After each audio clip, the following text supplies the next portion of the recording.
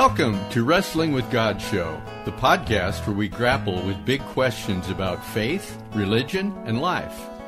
I'm Irish McMahon, and I'm here with our wrestling coach, my friend, and Irish Catholic priest, Father Len McMillan. Yo, Father Len. Yo, Irish. So, Father Len, you and I have talked a lot about the divisive times we seem to be living in and living through at the moment, culturally, politically, religiously, even within our own families and circles of friends. It just seems we're so divided at the moment. So, what's going on? Why is it going on? Is this the way life is meant to be or has to be? Is it really possible for us as human beings to live in unity? If so, how do we do it? Now, I know you've kind of been toying with this idea of giving yourself the title of Supreme Commander here at our church. I sign all checks that way. Yeah. And it made me wonder, maybe is this actually your approach to kind of bringing unity around the office and around the parish?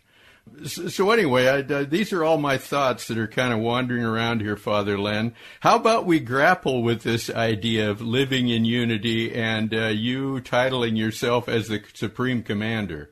I don't know whether it has anything to do with what we're talking about. It sure seems to fit in, though. Well, I do actually, that is funny. I do like to call myself the Supreme Commander, which is really just a self-deprecating joke because... In all honesty, what I've found is that secretaries rule the world. Okay.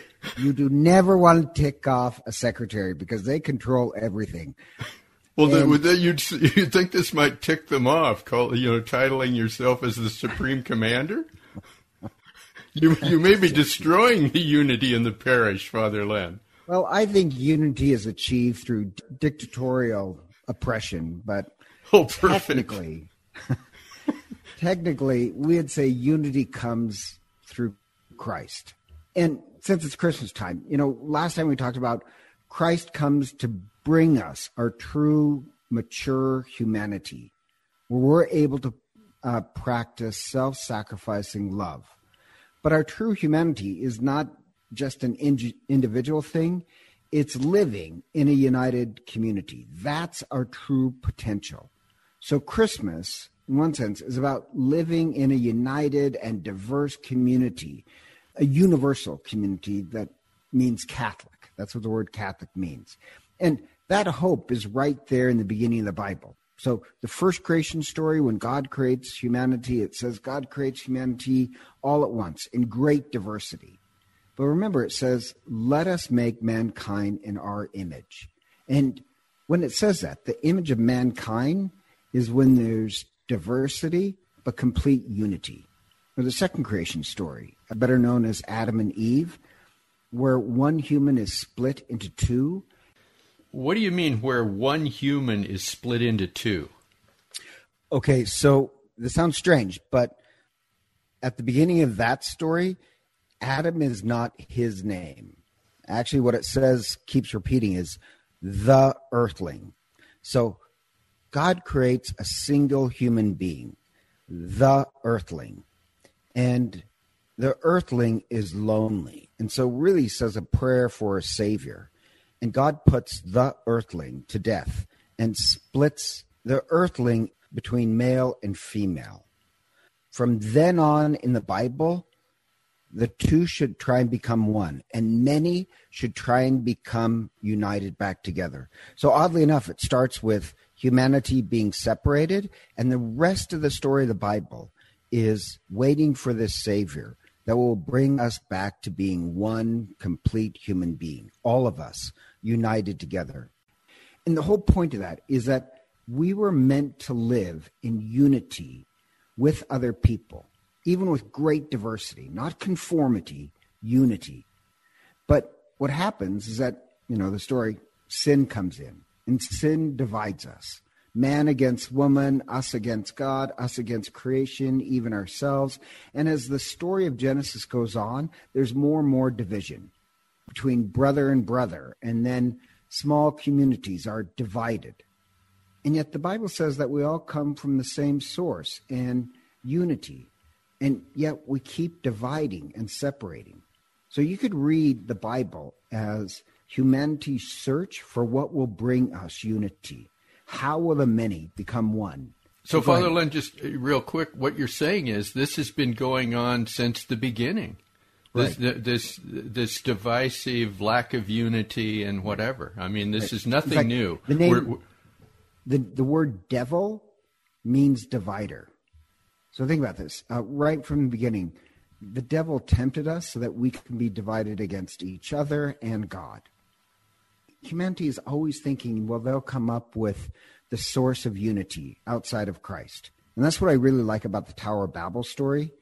The story is, even when we try and merge together, humanity comes to this floodplain that is perfect for settling and farming, and they invent bricks, which was the great technology of the time.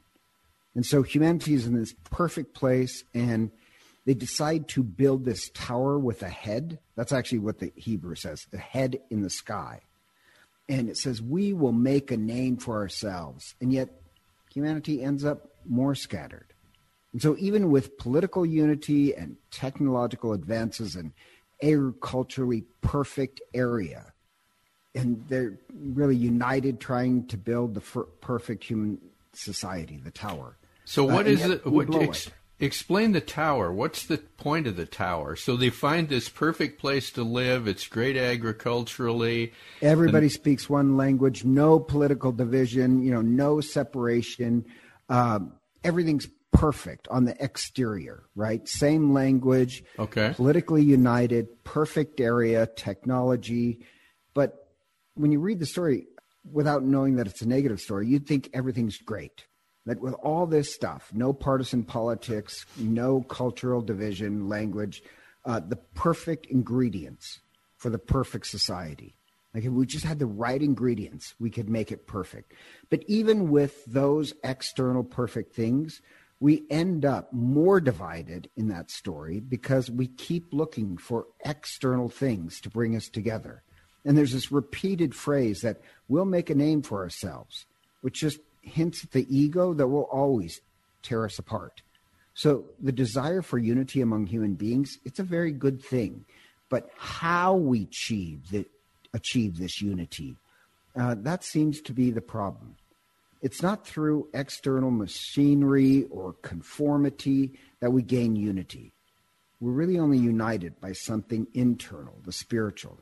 So all humanity, the hope will become one body, united together by something internal. And so the whole Bible can be read as a search for unity. And then God gives us the Old Testament laws, the beginning of morality. But all the 613 laws, they'll bring order. The 10 Commandments can bring order, but they can't bring unity. So the Old Testament speaks of all these prophecies that when the Christ comes, he'll show us the way to unity, the thing that we've always searched for. So Christmas, when we celebrate that God took on human flesh, not just to restore humanity, but to restore humanity to the unity that was intended right from the beginning of Genesis. The Christ will show us the way to unity. So to be Christian can only be experienced in a community. But Christianity sometimes claims that my relationship with God is all that matters. Yet my relationship with others is a reflection of my relationship with God. And my relationship to God is dependent on other people. That's unity. That's Christianity. That's a very strong claim. And yet people always want to really dumb it down. So look at the story of the Good Samaritan. This lawyer asked Christ, what of the 613 laws is the most important? Which one is really important? And they ask the question really because whatever Jesus answers, they're going to argue with. And Jesus combines really two laws, really a prayer plus a law, to love God with all your heart, mind, and strength, and your neighbor as yourself. He combines them. Then to get some exceptions, this lawyer wants to know, well, what are the loopholes for me? And Jesus says, sounds like a lawyer. Yeah, it's so true. What are my loopholes? And the Good Samaritan story is basically Jesus saying there's no loopholes. You have to love everyone.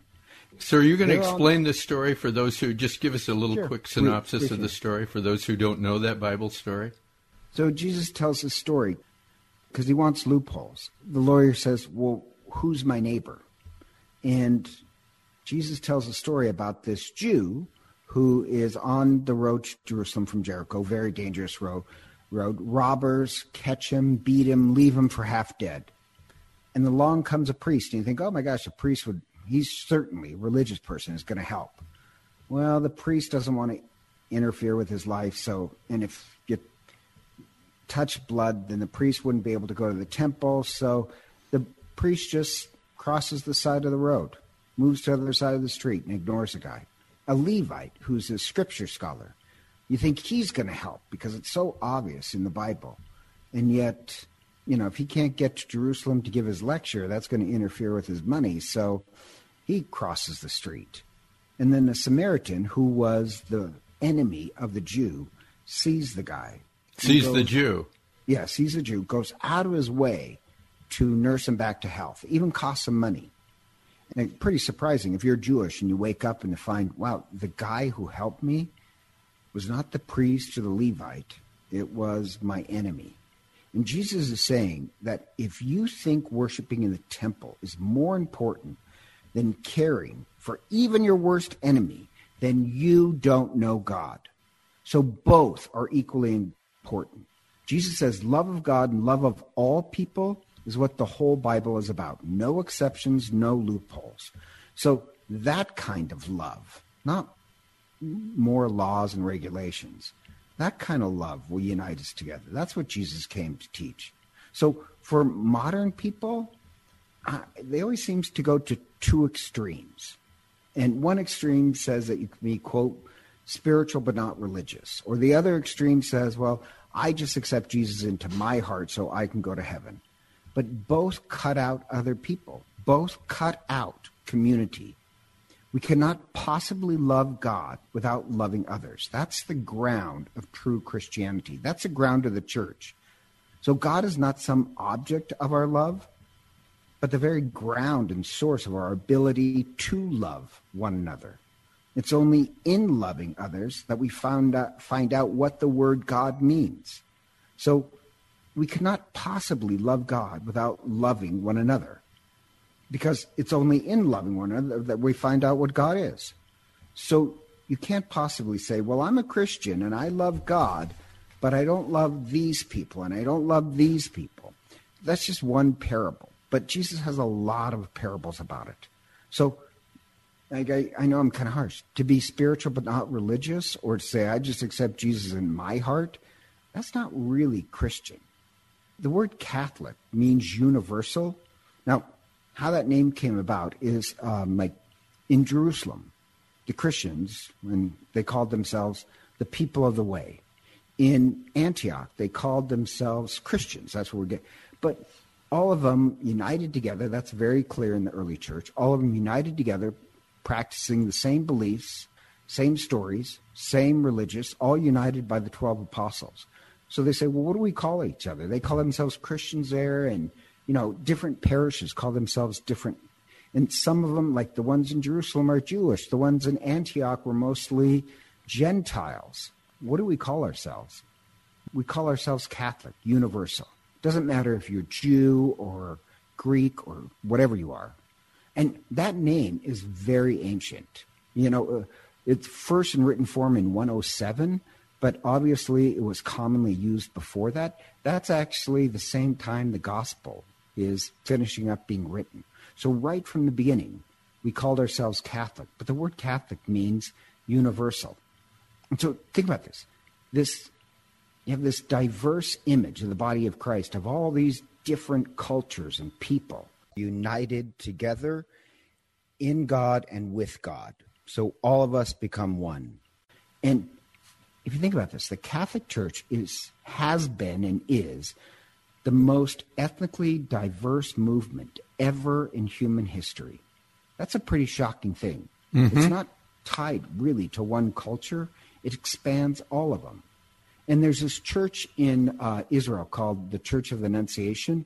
And they have, I just love this image, they have hundreds and hundreds of these images of Jesus, Mary, and Joseph from all the countries in the world, of all various different styles: Croatian, Scottish, Bolivian, Nigerian, Asian. And why do they paint Mary, Jesus, and Joseph and all these different nationalities? As a way of saying the Holy Family, it represents everyone. We represent the Catholic Church by this huge universalism.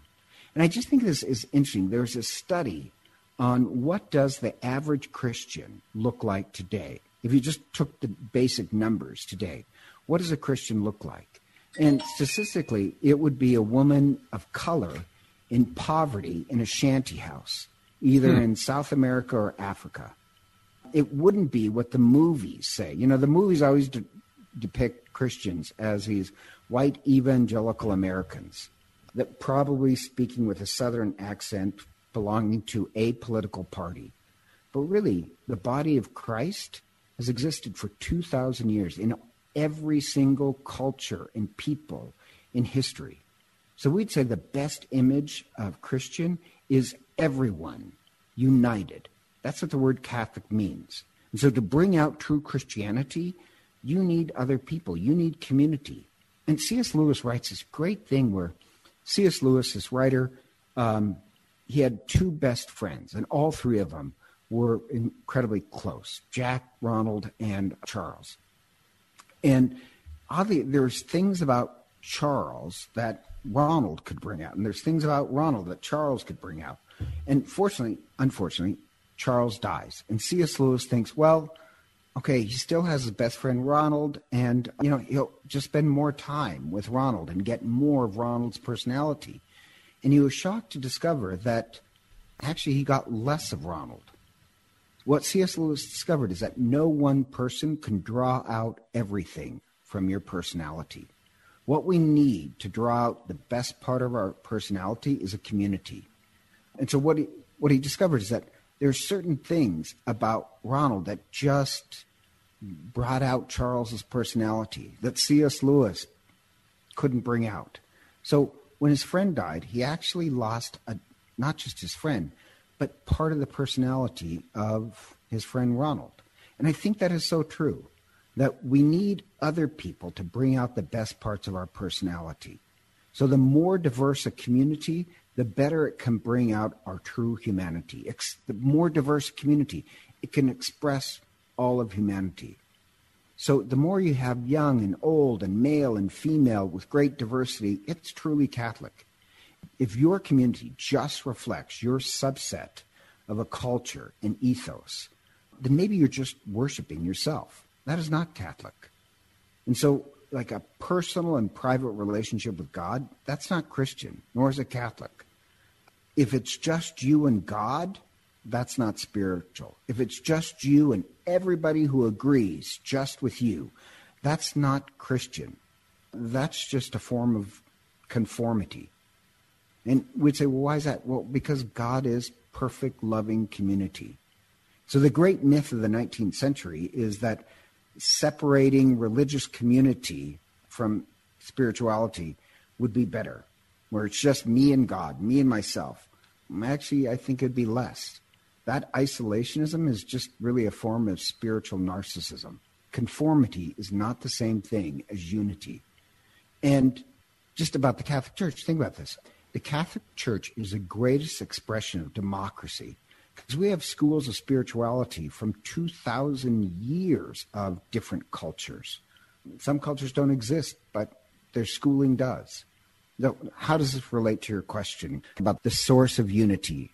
Well, Christ came to return us to the original blessing of unity, where there's one united humanity, united not only geographically, but throughout all time, glued together by the Holy Spirit, and whose head, Christ, is in the sky, heaven. So the unity that the Tower of Babel was trying to create by building this human being whose head is in the sky, they tried to do it by external conformity. Christ comes to make us build by an internal unity, the Holy Spirit. And the one thing God wants in the Bible is a family. That sounds kind of strange, but that's another theme. So the weekend after Christmas, really, I shouldn't say that. Christmas for us is 12 days. So it starts with the Feast of Christmas, but then in the next celebration is the Feast of the Holy Family. And the Feast of the Holy Family is not about, well, you know, it just drives me up a wall when priests get up and tell people how their family should run. Because, like, literally a celebrant would have no idea what he's talking about. Yeah. The Feast of the Holy Family is not about your, you know, the Irish Holy Family or what wives should do and husbands should do. The Feast of the Holy Family is about this great desire that God has, that all of us look at each other as brothers and sisters. That's the Holy Family. And are united. That kind of unity is deeper and more intimate than just culture. And let me get this right. I love my culture. Like I tell people, I want to live and die in Idaho. I love Idaho. It is me.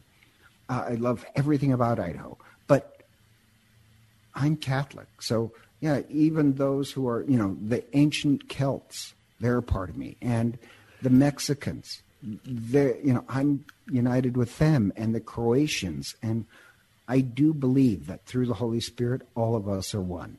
I love my culture. I love the United States. I love Idaho. But true unity is not brought about by conformity. So, like in the Catholic Church, we have, you know, this creed every Sunday. But, you know, the creed in one sense is about Christ bringing about a united humanity in some ways, because God took on human flesh to do that. So, do you believe that being a creature is so important that the eternal God became a creature, a human being as well? Do you believe that you are so wonderful that God chose us to be a creature as well? Do you believe in the Holy Spirit in the Holy Catholic Church? Do you believe that the Spirit of God is present in the world, not foremost and first when people are just like me, but when we're united together, that the Holy Spirit really is this experience of community? To say I do to any of those is this radical statement of who God is and who I am, that my relationship to other human beings is founded on God. So it's not a community that I get to make up. I mean, that's just a form of narcissism. So with all this division in the world, I know, like, I have strong opinions politically, culturally, but the thing that is supposed to unite us is the coming of Christ. That we look at each other as brothers and sisters. People in a family can be incredibly diverse and still love each other. That's really what you're saying, I think, Father Len, the missing ingredient.